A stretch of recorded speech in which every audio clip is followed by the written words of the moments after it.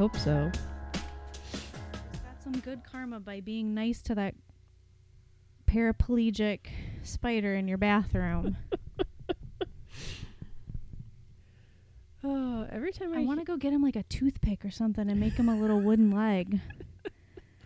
God bless us, everyone. And Tiny Tim, who did not die, as I said, going into the bathroom. Wow, what a miscommunication. 2 different wavelengths we were on here. Yeah. I'm quoting the Muppets Christmas Carol, and Beth said, "The singer? He's still alive?"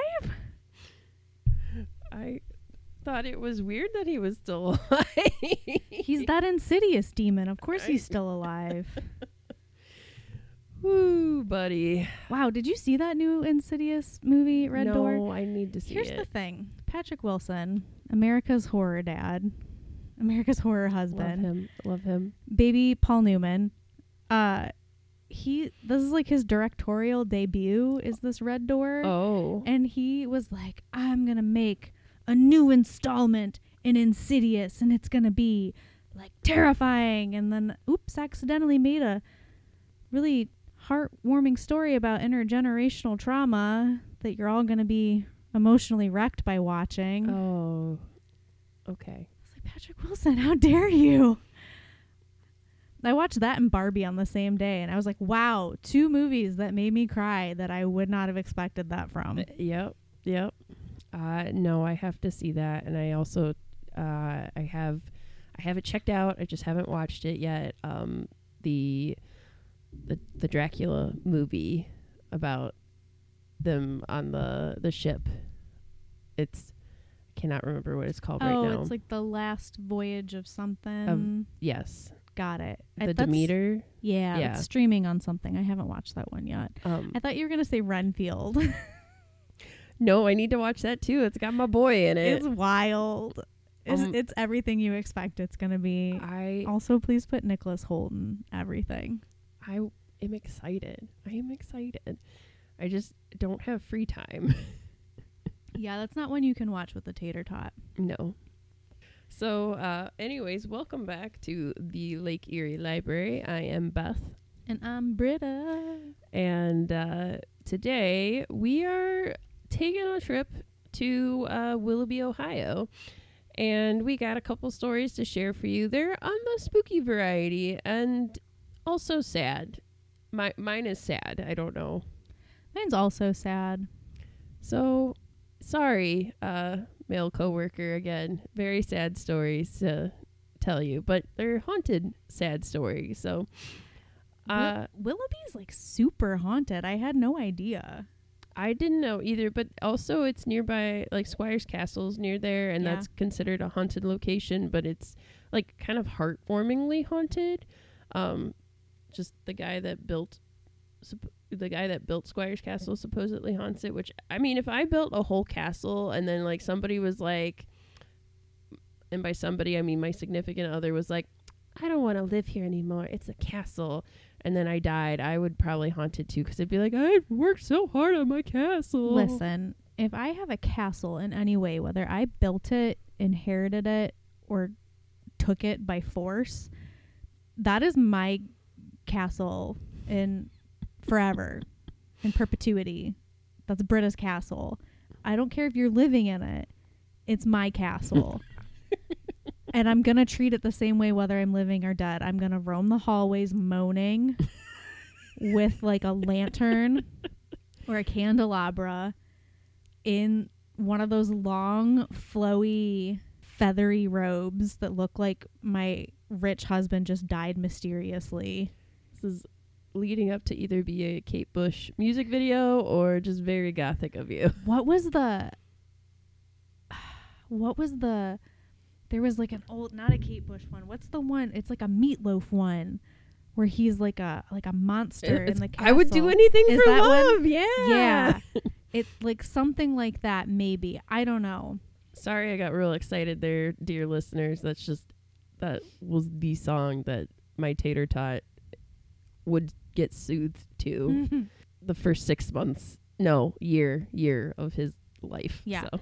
I just want to live. It's like that meme that's like, maidens fleeing my castle in the middle of the night. Please leave your candle holder on the step by the front door. We're running low on them. I'm beginning to think these maidens are only coming to my house to steal my soft robes and furs and candlesticks. It's like the maidens don't even care about me. They're just coming here for things. But, like, that's me. I want the things. That's fair. Yeah. So Willoughby has, like, an interesting history to it. And we picked this one because tis the season. When this is debuting, it's perfect time of year to think about this or take a... I just realized that mine inadvertently also ties into this season, but I didn't put it together until right now. So the story I will be discussing with you today is it's a bit of a mystery, but also a ghost story, kind of. Not a super ghost story, but it's a bit of a mystery, and it's called The Girl in Blue. So The Girl in Blue, this is about a grave of a young woman. She actually didn't live in Willoughby. She was just visiting. That's just why they did not know the name of her identity. She died in Willoughby on December 24th, 1933, and she had a marker called The Girl in Blue to denote her passing and her final resting place. And so for 60 years, we did not know the identity of the girl in blue, and people would pay their respects to her at the graveyard or cemetery. I don't know why I said graveyard. We're not. Graveyard sounds spookier. It does sound spookier. One of them is like when it's attached to a church. Yes, I think graveyard is attached to a church. Okay. And I think cemetery is not attached to a church. I was going to say, can you imagine, like, everybody talks about, like, what would your ghost outfit be, like, what you would wear when you died, and that's what you're stuck wearing. But, like, can you imagine only being known for, like, what if that was your day that you're like, I just got to run out, and I have to go and, like, pay this one bill that has to be paid in person because it's the holdout that can't pay online. And then it's, like, the girl in Juicy Couture sweatpants.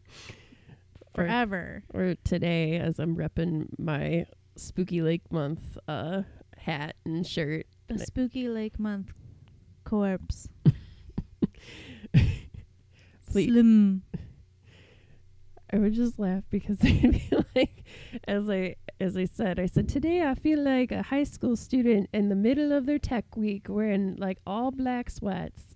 Yeah, for everyone at home, Beth is wearing a long-sleeved black t-shirt with a short-sleeved black t-shirt over the top with SLM on the front and a very slimy, oozy, wet-looking font. On the back, it has a quote from the Spooky Lake Month content that she has told you about before. If you don't remember this, shame on you.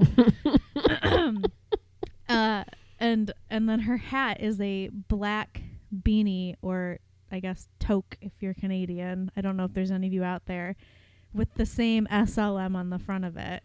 And she's wearing gray sweats. So she literally looks like she's about to go move the like staircase so Belle and Beast can dance in a high school production of Beauty and the Beast. That's right. We're both former drama club kids, so we are well acquainted with Tech Week wear. Thought I got away from it as an adult, but I didn't. Take the spike tape off the stage, but you can never take the spike tape off your heart, Beth. That's right. So anyways, going back to the girl in blue. So picture this. You have Willoughby, Ohio. Picture this. It's a pretty small, it's not a huge city, and it's Christmas Eve, 1933. It's a cold, blustery night, and not a typical night that you're going to be wandering around town. Most people are at home with their families, but there is one person who is not, and they are wandering the streets, and it's a young woman who is wearing bright blue. She has a blue dress, a coat, a hat, a scarf, and a purse that are all very bright blue, walking around town. And then she goes to the train tracks, and she is hit by the New York Central passenger train. Upon, getting hit, they inspect her, and they realize she died like instantaneously, so it was a very quick death. Thank goodness. She also had no markings on her, they said, for for being someone who was struck by the train. She had no visible injuries. That's kind of wild. That is pretty wild. It reminds me a lot of different seasons where he doesn't look very dead. Yeah, the only thing is, like, were her shoes still on? Her shoes were still on. Because that kid got knocked out of his shoes. But upon trying to identify her, because she obviously was not somebody that, like, was from Willoughby, she had 90 cents in her purse and a ticket to Corey, Pennsylvania. So this woman had no identifiers at all. And they decided to honor her, and she was described as being very beautiful. She had high cheekbones and reddish blonde hair. It was tied in a flowered silk scarf around her neck, which matched her blue woolen dress and blue shoes. So she was very stylish, 1933. Like, everything matched to a T. As I said, she was just visiting. The only thing they did know about her was that prior to wandering on Christmas Eve, she was taken to a boarding house. So she was staying at a boarding house. They did get some kind of, like, investigation going. So on the morning of Christmas Eve, she met the landlady of the boarding house and asked her for directions to the nearest church. Apparently they didn't ask her for, like, money or anything like that. They just noticed her wandering and was like, do you need a place to stay? Let her stay there. Didn't ask for, like, what's your name, dearie? Nothing like that, which is a little odd to me, but it was the different time. Yeah, I guess nowadays, if we just saw, like, a rando wandering, we'd be like, oh my God, something insidious. Why are you here? Are you here to case people? Are you going to rob us? Right. What's going on? But back then, they're like, what is this girl doing by herself right. on Christmas Eve? So, the landlady gave her directions to the churchyard, and then the girl walked in the opposite direction, and she didn't stop her. So she... Excuse me, which way is the Aldi's? Fuck Aldi's. Like, okay. So she, as I said, she went the opposite direction. She approached a grove of maple trees and turned and walked down a dirt footpath towards a lonely set of railroad tracks. And she then went towards the railroad tracks. The train was coming. She saw it coming. And then, as I said, nobody knows, because she was literally the only person on the train tracks, why she kind of stepped out in front of the train. Do you think, like, since it's, like, noted that she asked for directions one way and then went the opposite direction, do you think somebody was like, hey, if you go, like, away from the graveyard, you'll get to the train tracks, and then you can hop the train and go somewhere that you didn't buy a ticket for? I don't know. That's a good question. It's probably something people have asked themselves. Like, was it an accident? Was it purposeful? They don't know. What year was this again? 1933. Okay. Now, they did say that so they did go back and search her room. Her room had nothing in it. Again, all she had in her purse was 90 cents and a railroad ticket to Corey, Pennsylvania. So her body was then taken to former Jim McMahon Funeral Home, where residents and constables worked around the clock trying to identify her.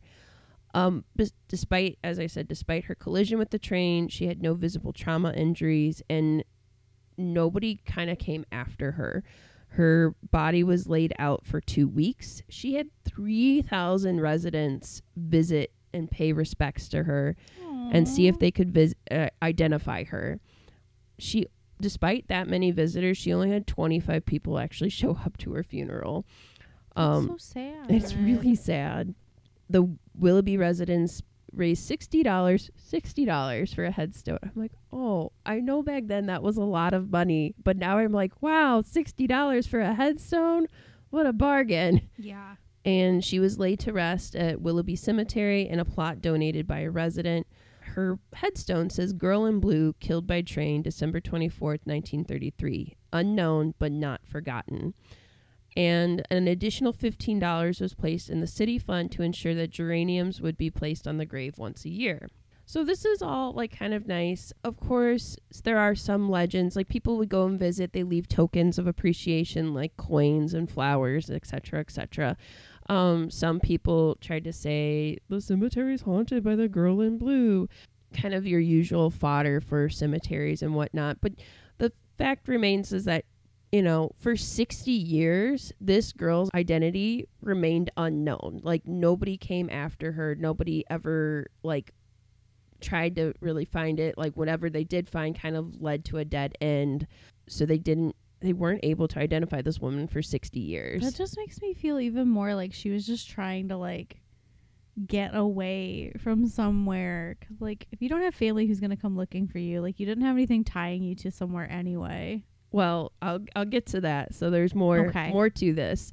News accounts of the girl in blue was printed in newspapers across the country, and Willoughby city officials were bombarded with letters from parents of missing children, which is also really sad. Yeah. And it's, 1933, so it's not like today where you can like, when you see like the missing pictures and stuff like that, which I don't know why, but Walmart in my mind and like Sam's Club, because, they're owned by the same people. I always think like a vivid childhood grocery store memory is like I'd be waiting.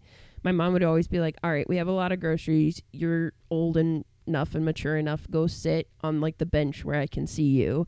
And the bench they have across from like the cashier things were always with the posters of like missing children. Yeah. And I would like stare at them being like, have I seen your face before? Would I know your face? I always was like, I'm going to find somebody. I'm going to crack this missing person's case. I'm like, Beth, what? I like, God bless a child's memory too, because now I get like an Amber Alert on my phone, and within seconds I'm like, Jesus Christ, what does that car look like? What is it? Is a Chevy Corolla a sedan? What kind of car? Oh my God, I forgot what color it was. Like, I'm of no help in this situation. Right. I would be like staring at their faces and being like, okay, Amy, got it. I know what you look like. Got it. And then they would do like the CGI rendering of like this. They might look like this as an age progression. They didn't have that back in 1933. No. Like that's not something that they would have been like so much harder to do. So, thank goodness these parents were trying, but it led to kind of no end. 1938, the late Hank Heverly, who was sexton at the Willoughby Cemetery for more than 25 years, said a young man driving a new Dodge car pulled into the cemetery and approached him. And the man told Heverly he wanted to see his sister's grave. He looked just like her, Heverly told the News Herald in 1966. He fitted her to a T. The young man looked at the photograph taken of the girl in the morgue and said, "It's her." And as they walked by the grave, the man explained that he and his 22-year-old sister Sophie left their parents' home in Corey, Pennsylvania during the early years of the Depression to find work in Detroit. Frustrated not being able to find a job, the man said he scraped up enough money for train fare for Sophie to return home. He said their parents died in 1934. The man gave Heverly $2 and asked him to buy some flowers to put on his sister's grave, and then he drove off. So somebody did come to visit her and gave a little bit of backstory, but they didn't give any more information. Yeah, so I guess she was just like on her way home. Yes, is what they were trying to explain. But this guy, for someone who was like, yeah, that's my sister, he didn't like, can I collect her remains? Can I do this? Can I do that? Like, well, that also costs money to like move a body. Money. Yes. So, but you just drove away. Like, I guess you got your information, but nobody else, like, she's not actually put to rest. That's really sad. It's sad. And of course, like, my stupid brain is already concocting like this other like ridiculous story of like he sent her home because they couldn't afford it, but she was in love with someone and it was forbidden and she didn't want to go home, and so she just threw herself in front of the train. Unfortunately, like there is stuff to this story that we're not going to ever find out. Like why she died is kind of an enduring mystery. But so most historians agreed that this girl was named Sophie. They did get kind of a first name in passing, but they're like, we don't know if that's her official name or not, and they didn't know if that was her last name, and they debated about it for 60 years. But then Heverly said that her last name was either Klingspa or Klingsback. And then Gertrude McMahon, who was the wife of the funeral director at the time, said that her last name was spelled Kinkov, so Kinkov. Kinkov. Mm-hmm. Okay. So the police department, of course, listed various possibilities for last name. And then in 1993, so 60 years later, the mystery was finally solved. So the News Herald, which is the local newspaper in Willoughby, ran an article in December of 1993 marking the 60-year anniversary of the Girl in Blue's death. As I said, it's a bit of a local legend there. So the article also ran in the Corey Evening Journal in Corey, Pennsylvania. The article was read by a Pennsylvanian real estate agent named Ed Sekarak, who was involved in selling the former Klimczak family a farm on Spring Creek at the time. So Sekarak discovered through court records that the mystery girl was Josephine Klimczak. So this guy essentially sees this news article and goes, that person is familiar, that family is familiar, and hold on a minute. Wait, where's Corey, Pennsylvania? Is it closer to Philly or Pittsburgh? I got to get the right dialect. Corey, Pennsylvania. Let's see. It is in northwestern Pennsylvania. So it's closer to Pittsburgh. Yeah. Wait a minute. I saw yins on the missing child posters at the Walmart. So, this real estate agent, though, essentially cracks that out of all people, like, it's not police, it's not historians, it's not local grave caretaker, it is a real estate agent. So he discovered through local court records that the mystery girl was named Josephine Klimczak. So upon hearing that Sekarak could confirm the identity of the girl in blue, Willoughby lawyer William Garglio came forward and asked that Lake County Probate Court Judge Fred V. Sulk officially recognized the true identity of the girl. Then in 1993, her identity was essentially made official, and they bought her an additional tombstone to put her like official identity on there. Actually, a local business actually offered to purchase the tomb, so nobody had to like buy it or anything like that. But then no money was ever collected, so no additional tombstone was put on her grave. You're like, oh, okay. So then in 2002, Christmas Eve of 2002, so you're looking at almost 10 years later, after the news article ran, he learned that the courts in Pennsylvania had already identified her, and they never said anything to Ohio. I'm not trying to say anything about Pittsburgh, but insert the like Larry David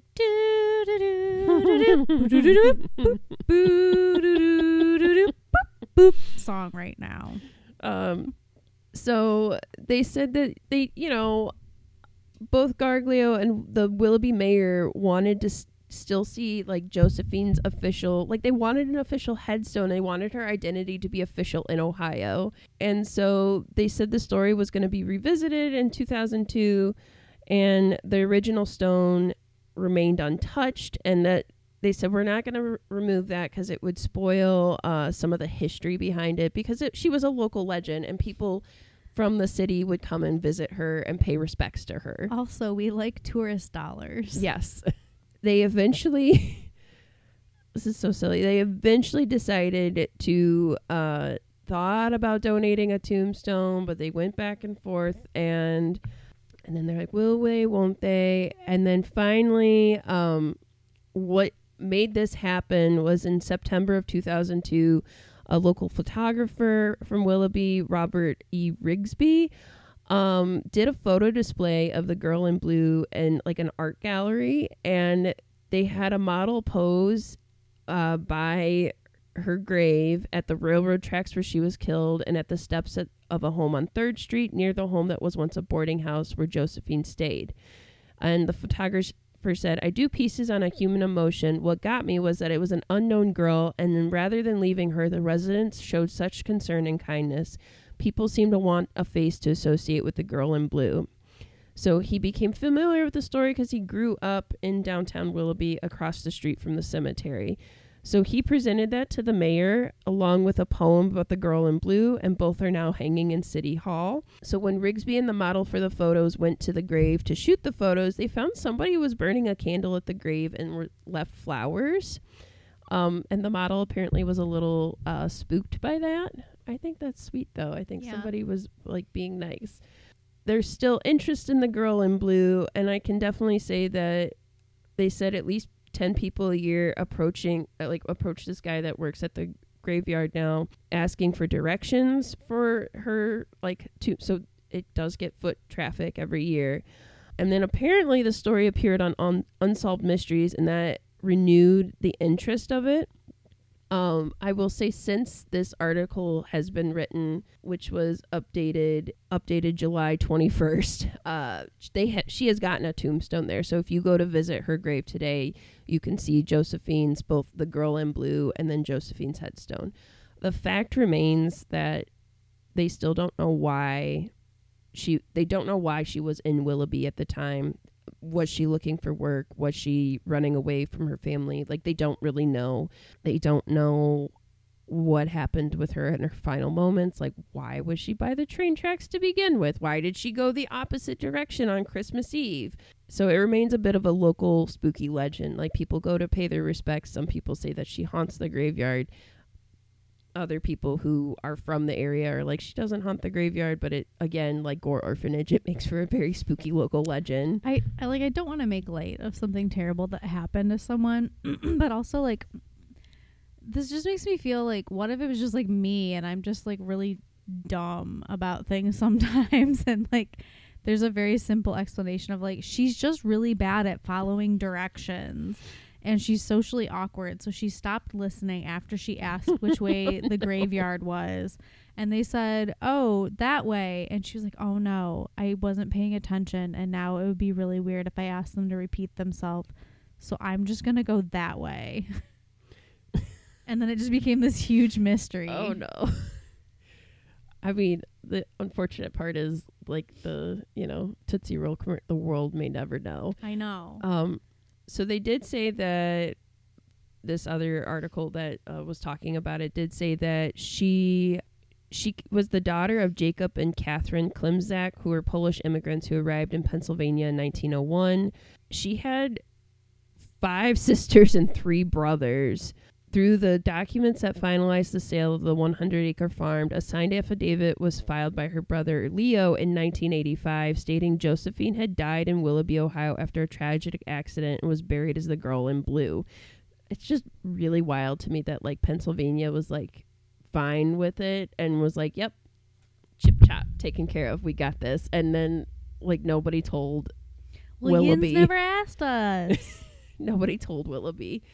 And, once that was found out, as I said, like, you can visit today, and she did finally get another tombstone that verifies her identity. And she does have regularly fresh flowers placed on her grave.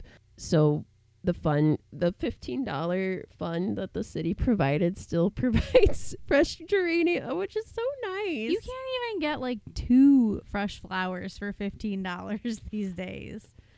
So yes, that's my sad story in Willoughby. So if that is something people are interested in, you can visit that today. It's free to visit the Girl in Blue's gravestone, both her gravestone and Josephine's grave, the one in the same. I did not verify the thing on Unsolved Mysteries, but if you want to look into it more, you can. But there's just, as I said, there are some things we don't know. We don't know why she was there. We don't have really much more from her family. We don't know why she left her family. Like, there's a lot of things that are still a mystery with this legend. What if she just was like exasperated with her life and she got off a train in Willoughby and she was like, wow, this downtown area is beautiful. This is a picturesque city. I just want to stay here. I don't want to go anywhere else. And so she decided to stay there forever. How old was she? You know what? I don't know if it does not say how. The 22, I think, is the one thing I read, is like approximately 22.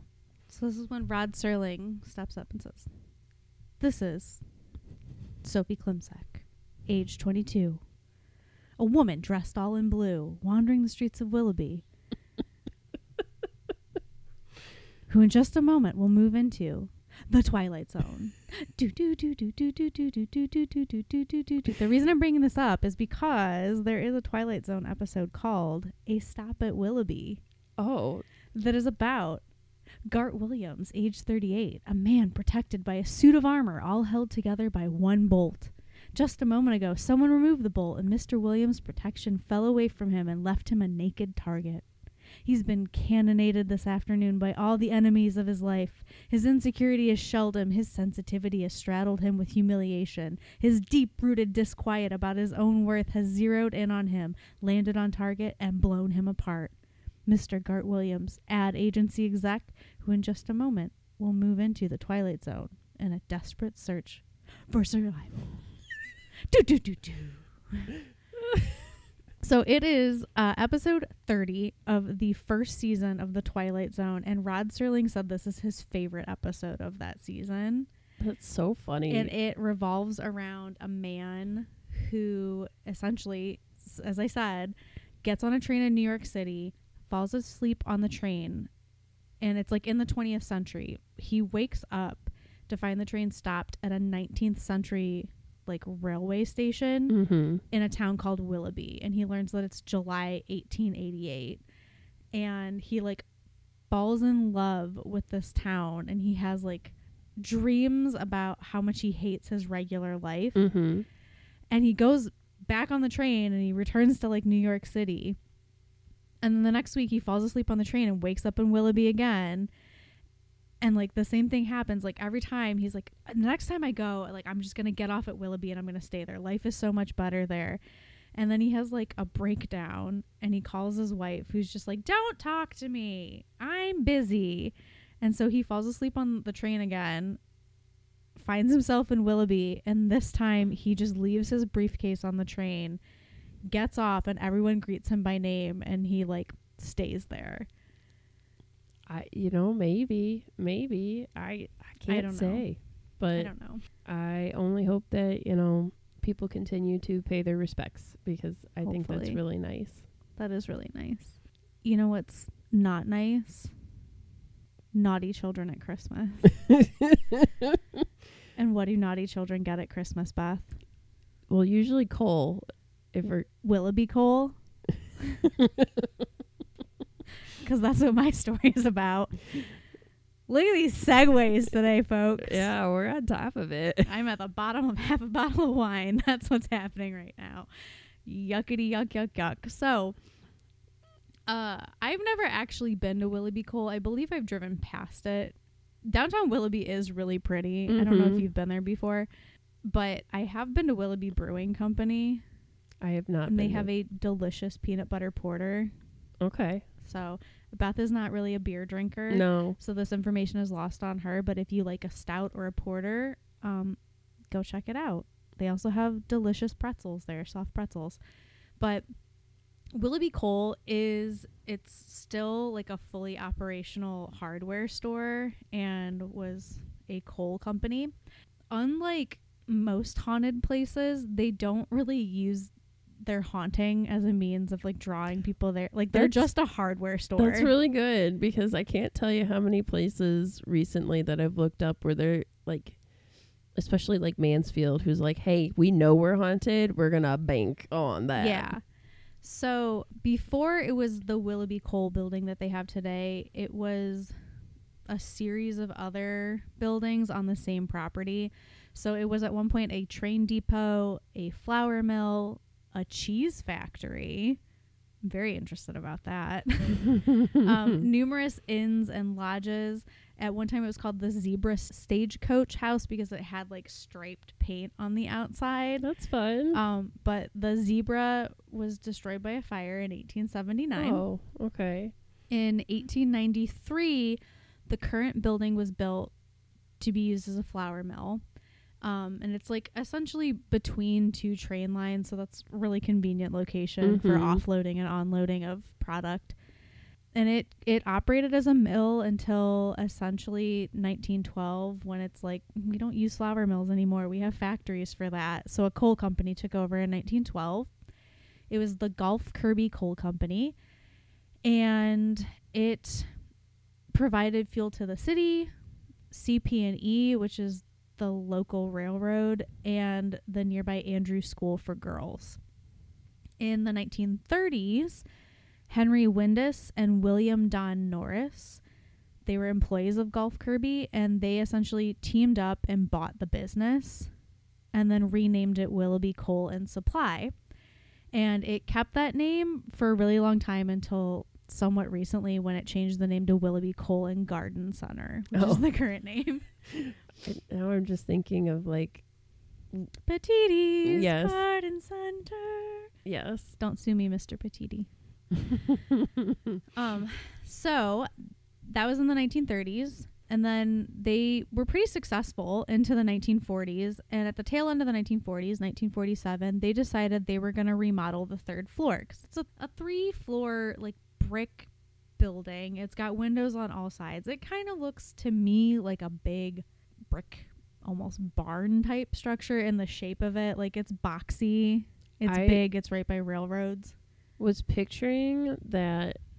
I was picturing in my head a factory very similar to like the episode of The Simpsons where Bart and Milhouse have the factory that's like semi-abandoned. So I was like picturing like that, but like not with like rats in the coffee cups like in The Simpsons. Let me bring up a picture to show you. This is what it looks like now. If you are from the area and you Google it and you know who Mike Polk is, he did a ghost investigation there. If you don't know who he is, please do yourself a favor and look on YouTube for his Factory of Sadness video about the Cleveland football team, because it's hysterical. Oh, it's cute. Yeah, it is kind of barnyard. Like it's 3 stories, it's 3 floors, it's brick, it's got very symmetrical windows. It literally has a huge stencil painting of Willoughby Coal and Supply Company on the front of it. It's red brick. It's got a big round window in the front. That's important in a moment.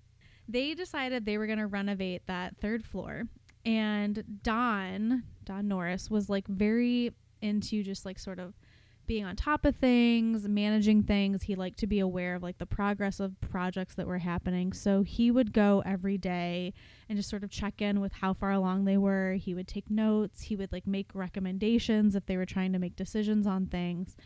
And on the morning of April 2nd, Don, who lived nearby, kissed his wife Maud goodbye and headed off for work at 7:10 in the morning. Okay. When the shop foreman arrived at Willoughby Coal at 7:40, he found a man's mangled body laying face down at the front entrance in a pool of blood. Oh, no. What happened in that half hour? The entire left side of his head was bashed in. His face was unrecognizable. His arms were outstretched and broken at the wrists. And if not for the fact that Don's car was parked nearby in its usual spot and he had his wallet in his pocket, they would not have been able to identify him. Holy guacamole. That's bad. That's very really bad. So at first... Wait, was the window broken? Just wait. Okay. So at first, authorities thought that he might have been robbed, but he had over $400 in company money on his person. Like, his wallet was full of his cash. He had keys to his brand new car that were still in the ignition. His gold wristwatch was still on his wrist, stopped at 7:26. Oh, this is interesting. Okay, go on. And he had over $400 in company money. So this was not a robbery. So then they were like, well, maybe he climbed up the coal uploader on the side of the building to go up to the 3rd floor and then crawled to the front of the building. And then quickly were like, absolutely not, because they're like, his injuries, he wouldn't have been able to crawl anywhere, let alone from the side of the building, like around it to the front. So they took his body to the local funeral home, where the director found over a cup of coal dust in his clothing. So he was covered in coal dust. Mm-hmm. And so now the question becomes, how and why did he collect that much coal dust in essentially a half an hour? Yeah. They also found a small hole in his left boot. What? So his family was just shocked, obviously. Right. The community was like, what is going on? Like, this is so strange. So the police essentially came up with the following theory. Don arrived at work early, which was normal for him. Right. To check in with like the day's progress on the renovations. Right. He climbed up to the third floor rafters to examine the progress. Mm-hmm. That circular window, which was approximately 3 feet in diameter. Okay. And it's like very close to the roof. Mm-hmm. It was open. There was no glass in there yet. Oh, okay. So they speculate that his foot got caught on a nail sticking up from the wood. And when he was trying to get his foot free, he lost his balance, fell forward through the open window, and then plummeted 3 stories to his death. They know he was alive while he was falling because both of his wrists were broken, like he was bracing to try to break his fall. Oh, man. So that is generally accepted as the cause of death for what happened. Mm-hmm. For people who don't know what the building is or understand basic physics, they're like, yeah, sounds good. All right, cool. But it doesn't tie up all the loose threads. Well, the coal dust is my question. He would also, from where the scaffolding was inside, would have to essentially like dive through, like Superman dive through to get there from the rafters. So like tripping, he just would have fallen off the rafters onto the floor. He wouldn't have fallen out the window. Okay. Nobody can explain the coal dust at all. It's just, that seems like a lot of coal dust to collect. Yeah. Sadly, nothing in their contract like provided for his family. Oh, no. Like they didn't have anything in there for like if one of us dies, like take care of our families. Mm-hmm. He was still relatively young at that point too, so maybe he just hadn't thought that far. Right. And maybe also like he just, if he did think about it, he would have been like, oh, well, you know, like Henry will take care of my family if something happens to me. Obviously that did not happen. Maud ended up having to take in boarders and like laundry to make ends meet. So she lived a very rough life after this. Sad. And then we're going to jump forward a little bit. There is a local like ghost hunting group. There's actually a local author named Kathy Weber who has written a book about Willoughby and all of its haunted locations. She, along with another investigator, call themselves the Haunted Housewives. And that's fun. They lead a Willoughby ghost walk around all of these places. And so one night in 2011, Kathy Weber was leading her normal tour. They came to Willoughby Coal. She starts telling her normal stories about what happens there, including the story of Don. And then she gets to like his death. And this guy in the crowd raises his hand and says, "Excuse me, I have something to add to that story." What? What? So she's like, okay, hit me. Like, what's going on? So he's like, I'm the grandson of Don Norris, and the cause of death wasn't an accident. His grandpa had been murdered. Oh. So now that grandma was dead, the family felt like it was okay to speak about what had really happened. And Kathy was like, oh, what? And so he knew like a lot of details about this case. So either he was a true family member or he had done like a lot of research into this. Okay. So according to the Norris family, Henry, Don's business partner, right, wanted the whole business. Okay. He'd try to buy Don out, but Don didn't want to sell. Okay. They did have a clause in their partnership that stated if one owner died, the other would retain full control of Willoughby Coal and Supply. Ah, that's a good motive. So they believe that when he couldn't get control of the company legally, he turned to murder. So as you do, obviously. So Henry like clearly knew that Don was like known for showing up early, and according to this version of the story, on April 2nd, he was already there waiting for him with some hired help who jumped him when Don arrived at the store. They dragged him up to the 3rd floor to the scaffolding and then threw him out the window. So this dragging would account for injuries to his face, in the coal dust, and how he made it from the scaffolding out the window. Of course, there is no way to prove this, so the case is closed, and they're sticking with the original explanation. But Don apparently haunts Willoughby Coal. Okay. Probably not just because that's where he died, but like he cared about it. He invested a lot of his life in this business. Right. Literally invested his life in this business. So he's also not the only person who died there. I'm not surprised. It's a coal factory. In the early 1970s, a man died inside. He's known by the name Zip. He's an older guy. He did have some problems with alcohol. The substance abuse led to his marriage ending. He got kicked out of his home. He had really no one family-wise. So the owners of Willoughby Coal were like, all right, like you can stay here at night. That way you have a place to stay. You'll be our like night security guard, essentially. Oh. He was kind of known for being sort of odd. He would mumble to himself a lot, and he was very protective of the few belongings that he actually had. Mm-hmm. He lived inside the building for a long time. He lived in like the back of the 1st floor. Okay. But one night while he was prepping a load of coal for delivery, he had a massive heart attack and he died. Oh, no. And the rumor is that he had hidden something in the walls. And a lot of people think that it is gold hidden in the walls because he bought a car with 2 sacks of gold once. That's it. No money, like no credit. Wait, what do you mean 2 sacks of gold? He had 2 sacks of gold and he bought a car with it. So this is like not out of the realm of possibility for Zip to have hidden gold in the walls of Willoughby Coal. Gold's like really light. How did I have questions. Yeah, I don't know.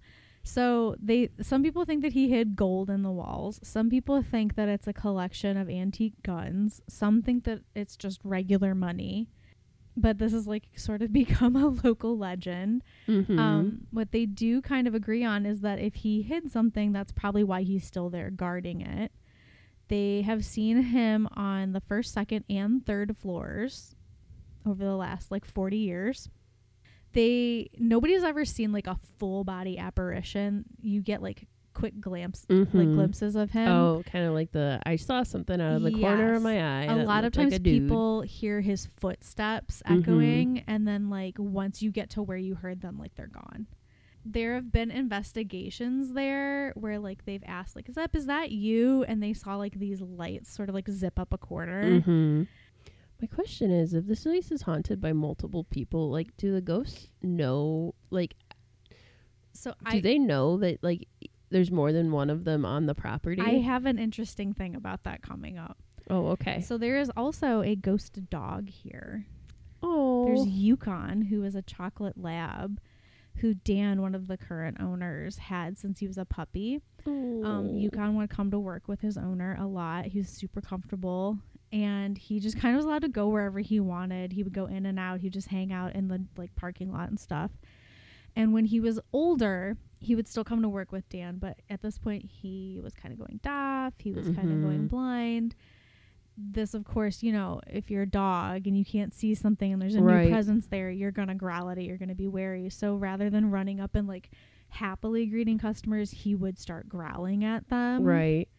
And then he would like sniff around and circle around their feet. And then he would just go back to his spot where he was. Mm-hmm. He was also known for, he hated taking baths. So he often just smelled like a dirty old dog. And one winter day, Dan was ready to close up the shop. And he noticed that Yukon wasn't in his normal spot. Oh, no. So they started calling for him and looking for him. And when they went outside, they found paw prints in the snow leading to the railroad tracks. No. Yeah, so Yukon had been hit by a train. Oh, they God, found that's him so sad. laying next to the rails. They took him back to Willoughby Coal, and he passed away in his owner's arms outside the front door. So it's very sad. Dang, we didn't even trigger people for this. I know. So sorry, everybody. We'll put it in the description of the episode. Back-to-back episodes. Does the dog die? Yeah. I know. So there is a ghost tour that does come here and tell you stories. So if you want to go and see if you can experience any of these sightings yourself, you can go take a haunted Willoughby tour. The location is like so haunted that they start out in the parking lot, because it's not just the building. Like, there have been sightings everywhere around there. Teresa Argy, who's one of the haunted housewives, she said that she was there in 2009, and this was like the first time she and Kathy did an investigation together. Kathy had already been doing the ghost tour in downtown Willoughby, and she was already kind of well known for being a storyteller and historian. And Teresa was teaching like ghost hunting workshops and seminars, which they also do. If you wanted to go take a workshop with them, I think they teach some of them at Willoughby Coal. And they decided to do this investigation together. And they were like moving across the parking lot. And as Teresa looked up at the window that Dawn fell out of, which is not even a window anymore, it's bricked up. Oh. She looked up at that bricked up window and like felt very drawn to it. And Kathy was like, "What's going on?" She's like, "I don't know. I just like have this awful feeling all of a sudden." And so Kathy's like, "Okay, like, what do you want to do?" And she's like, "I'll just like, give me a minute. Let me hang out." And so Kathy went into the building, and she went up to the main door she carries like a candlelit lantern, which as a former ghost tour guide, I also used to do that. And I got in trouble because I never cleaned my lantern, and we had real candles on it, and it was full of wax, and it got really heavy, and it started to fall apart. And my boss didn't like that I did that. So every time Teresa would try to go up and like listen to Kathy's story, she would get like nauseated. And the group started to like go on again, and she tried to follow them, and she started shaking. She got really weak. She thought she was going to pass out. And she's like, "I can't go in there." So Kathy finishes up her story. She comes back, and she's like, "Can you like just hang on a second? Like, take a breath, calm down. Like, let's go across the street." And the further that Teresa got away from Willoughby Coal, the better she felt. So she thinks that was like her picking up on the paranormal energy. She's been inside many times since, but that was the first time she was there. Right. So she was super sensitive to it. So on like trips afterwards, she would go inside, and she was always struck by like, there's just a bunch of random stuff inside. They have like a 7-foot tall railroad crossing as soon as you enter the store. There's an old barber's chair in a corner. There's a vintage phone booth, a wooden wheelchair. There's like hand saws and a scythe like hanging from the ceiling. These things aren't dangerous or carry any sort of paranormal energy at all. There's classic children's toys, old musical instruments, old ad like signs and posters, push pedal scooters. She's like, it's like a Bizarro World TGI Fridays. Man, I miss TGI Fridays. Yeah. So they have 2 front windows, and then there's like 2 on the side. But even with daylight, like, it's really dark inside. That makes sense. It's a brick building. So. Yeah. So the first time Teresa actually went inside Willoughby Coal was like a couple weeks after that first time, when she felt really sick. And she went inside, and she started to feel like kind of overwhelmed again. But the thing that she noticed was that wherever she was in her peripheral vision, she would see like a shadow peeking around like a door. And then she'd turn to look, and it would be gone. And then all of a sudden it would be like on another side of the room, like peeking out from behind shelves. And so she was like, Kathy, do you ever see like shadow figures here? And Kathy's like, yeah, why? Did you see something? She's like, well, I'm seeing some movement back there. And Kathy's like, yeah, I see them everywhere. I think they're checking us out. They're kind of like feeling you out. So let's go in the stock room. It's a good place for EVPs. And that's what they did. They went into like the stock room and the storage room and did like an EVP session. Karen, Teresa's daughter, has had like some experiences there as well. And she she had a lot to say on the internet about like the ghost hunting classes. She's like, even if you don't believe, like they're fun. Like if you don't believe in it, like just try it anyway. But she was at a junior ghost hunting class there in 2012. Junior ghost hunting. I don't know why I'm picturing. She was like 11 at the time. Oh, I was gonna say I'm picturing like the kid from Up, but in like Ghostbuster outfit. Yes, but still with like the merit badge. Yeah, it's like a ghost guide. So she said there were like a dozen kids there. Some parents stayed just in case somebody got scared. And they were doing like a quick lesson on how to use the equipment. And then they got to go out into the building and investigate. And she says like all the kids were down on the first floor near the stock room. And her mom was leading an EVP session. And she said, "Are there any spirits here that would like to come out and say hello? We've brought visitors today." And then Kathy said, "These children have come to meet you. No one will hurt you. We just want to prove to them that you're here." And then Teresa said, "If you're here, can you make a noise or move something?" And right after she finished asking that, there was a huge boom and they could feel like the floor vibrate. Oh my gosh. And of course, all the kids freaked out. Well, yes, that would be scary. Even as a grown up, I'm like, nope. And Teresa and Kathy ran over to where they heard the sound. They could see like dust coming up from the floor where something must have fallen off the shelves, but there was nothing there. So like they heard it, they felt it, they saw the dust displaced, but there was nothing that had like clearly fallen and made that noise. That's too spooky for me. And they have this recorded, so they have like proof that they've heard it. To the right of the main entrance is the doorway that like separates the stock room from the showroom. Mm-hmm. And they're kind of like French doors, which we've talked about how creepy French doors are. They're so creepy. Yeah. So the stock room is where they like, when they get merchandise, it's delivered, it's received, it's stored in there. And then the loading dock is behind that, it's a raised platform. And then that drops 5 feet into a ground level pit filled with metal machines and stacks of like merchandise. The stockroom's super dark, and several people have reported seeing like when you see eyes reflecting light in the dark, they've seen that like peering out from that back room. Absolutely no. Goodbye. Yeah. Also, could you imagine just like not being a part of the ghost hunting thing, but if you like worked there, especially in Northeast Ohio or just the Northern Hemisphere, when it's like dark at 5 o'clock, you'd be like so mad. I'd be like, absolutely not. It's too spooky for me in here. I'm just trying to eat my Campbell's microwavable soup. It is my dinner break. Please stop, sir. Leave me alone. Yeah. So a rookie Willoughby patrol officer stopped by Willoughby Coal on a winter evening to make sure everything was like locked up. It's like a normal, you're on my route, I'll do a little check. And he found the front door open. So he went in because he thought maybe someone was breaking in. And on the first floor, he heard someone right behind him. But when he turned around, nothing was there. Nobody was there. And then he went up to the second floor. Same thing happens. Went up to the third floor. Same thing happened. So he's like, okay, there's nobody in here, but I am spooked. And he took off like running out.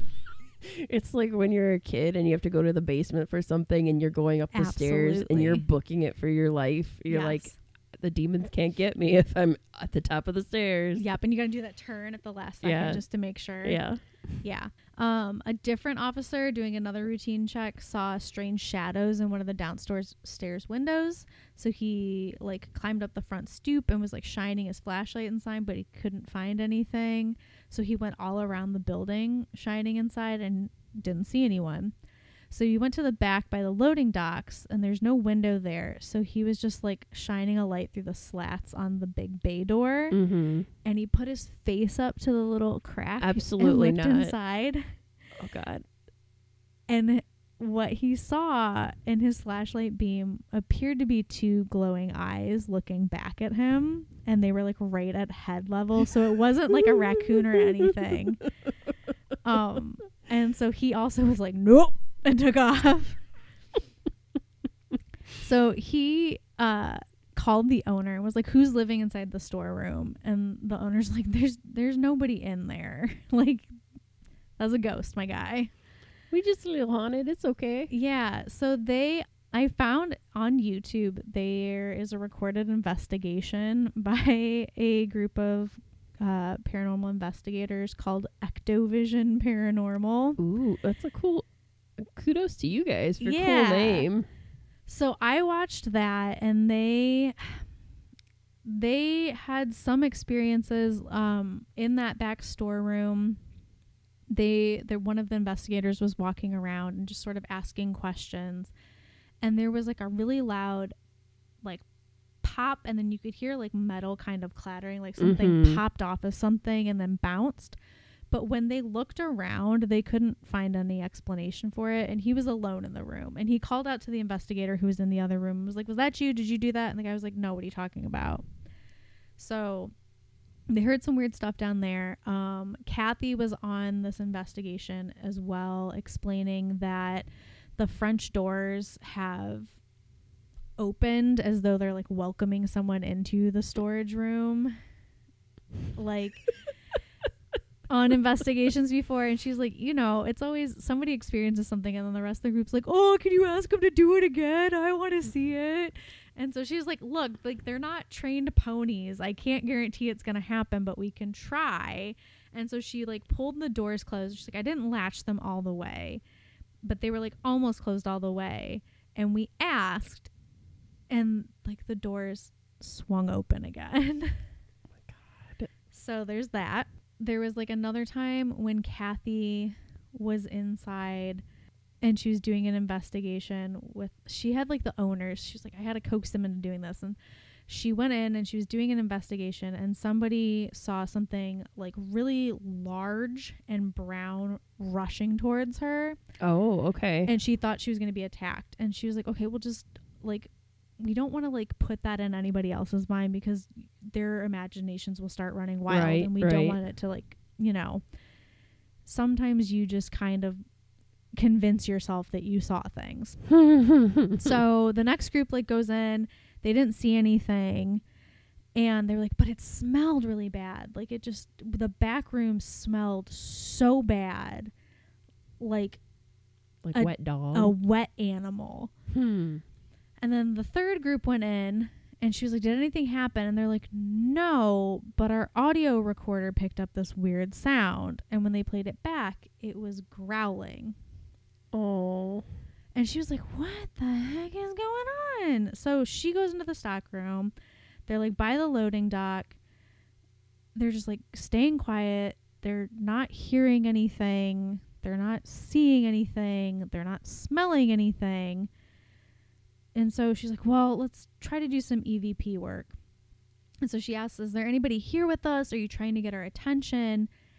And then she felt something like brush over her feet. Oh. And she didn't have a flashlight, but she's like, I was just imagining a 50-pound tarantula like attacking me in the dark. A 50-pound tarantula.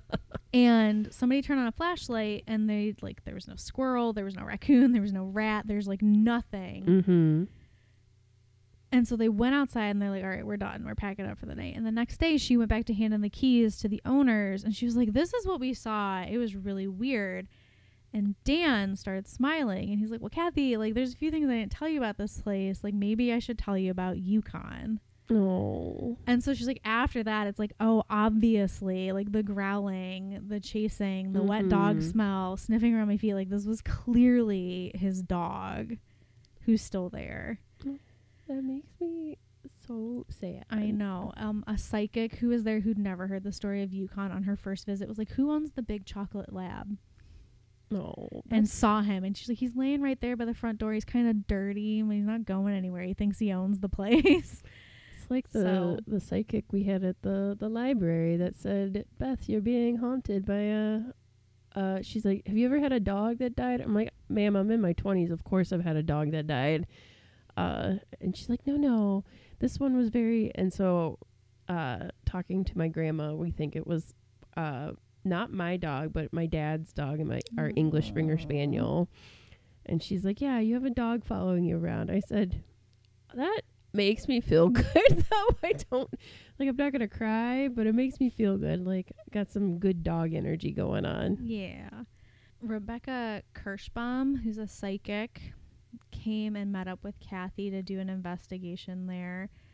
And she also like picked up on Yukon, and Kathy's like, you're not the first one who picked up on him. That's Yukon. As they were going back into the storeroom, they started to get this feeling that they were being watched. And Rebecca like sort of stopped and had this like awkward smile on her face, like she was trying to comfort someone. And she was like, hey, like, don't be afraid. You don't have to hide from us. And so Kathy's like, okay, what's going on? She's like, there's an older man and a young boy in the corner. They're really thin. They're wearing tattered clothes. They don't have shoes. And they're African American. And so she asked, was this part of the Underground Railroad? Oh. And Kathy's like, I don't know of that, but that doesn't mean it wasn't. They just, like they didn't really keep records of that kind of thing, but it's right by the railroad. It's right by water. Like this would be the perfect place for a safe house. Right. And so Rebecca tried to talk to the two spirits, and she's like, they're really scared of us. They saw our lanterns. They think like we're here to take them away, and they're really scared of the dog. Oh no. And Kathy's like, Yukon, like they can see Yukon. He's from like a totally different like a totally different time period.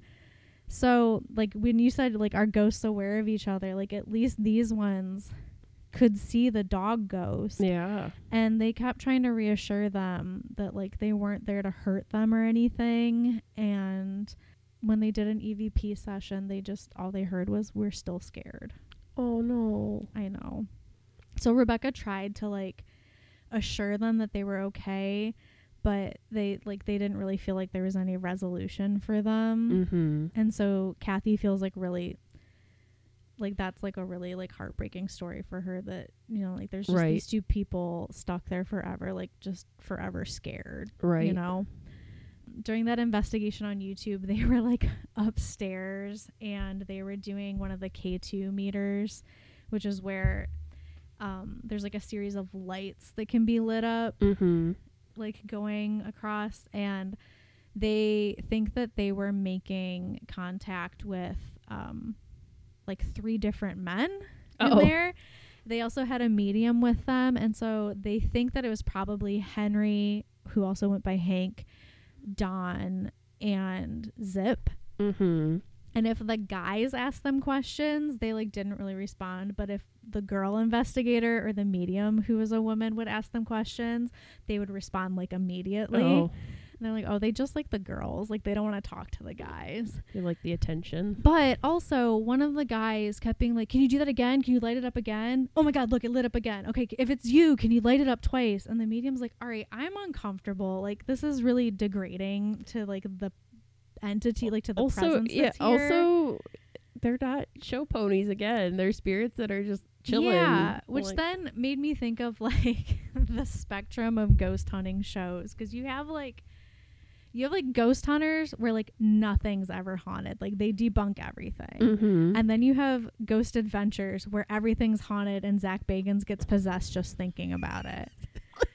And then you have kindred spirits, which somehow falls in the middle, and I call it like social work for ghosts. Okay. Because it's Amy Bruni and Adam Berry, who were both on Ghost Hunters at one time, and they actually, while on that show, they didn't like that essentially they would go in, do this investigation for like 24 or 48 hours, stir up all this activity, and they'd be like, okay, bye. And like not help whoever was there. Right. So, kindred spirits, essentially, they will go into a location, they will do their investigation, they will then go to like local historical societies and libraries and do their research to try to, if they can't immediately debunk what they find, try to determine who this may be that they're communicating with and why they're there. And then they essentially are like how can we help? Why are you here? Okay, like you're here because you were like a 5-year-old and you died and you don't know how to move on, and you're drawn here because there's kids and a mom.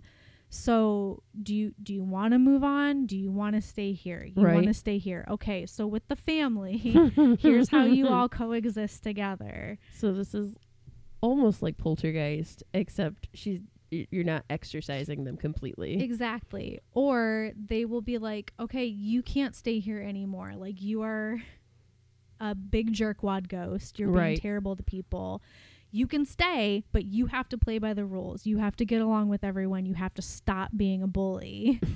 Or you got to get out. And then like they have Chip Coffee, who will come on, who we've talked about before, and he is like a medium, and he'll come in and sort of like try to help facilitate things as well, or like if he can help, you know, guide them out of this place. But it's just so strange, like this like spectrum of ghost hunting. Yeah. And so, you know, I don't know if you're interested in that sort of thing. Like I said, there is a haunted Willoughby ghost walk that you can go on. A lot of cities have things like that. I used to do one in Philadelphia, and the company I worked for had them like all over the country. Yeah, I was gonna say, when I was visiting New Orleans, we like definitely went on a ghost tour. Yeah.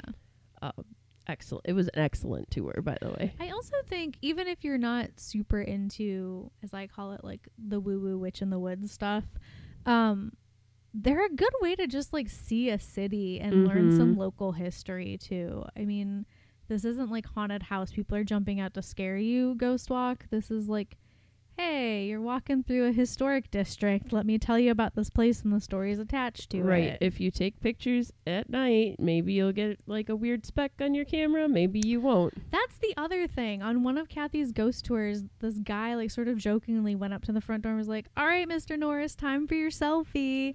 And like took a picture through like the window, I think, or maybe the front door. And a face showed up in it. And it's like a damaged face. Oh no. And she's like, you can see like clearly like this flag that's hanging down in the corner. So it's like not a doctored photo. Like he showed me right away. And so like there are some things that have shown up, and it didn't seem like it was just matrixing where like the human brain tries to find a face in something, because that is a phenomenon. Yeah, that is. But it was like they couldn't debunk it as like, oh, it's a reflection of this, or oh, that's actually this thing that just kind of, it's like the dirty clothes on your chair in your corner that look like a murderer in the middle of the night. It wasn't one of those situations. So yeah, so they have had things show up on recordings. They've had things show up in photos. People have seen and experienced things firsthand. So you could like go do that and then go get a nice peanut butter stout afterwards. It would be well deserved. And I a feel soft like pretzel. Yeah. So yeah, that's our little dive into the city of Willoughby. So if you're interested, go visit. If you're like, that was a nice and sad way to kick off the holiday season, Beth, thanks.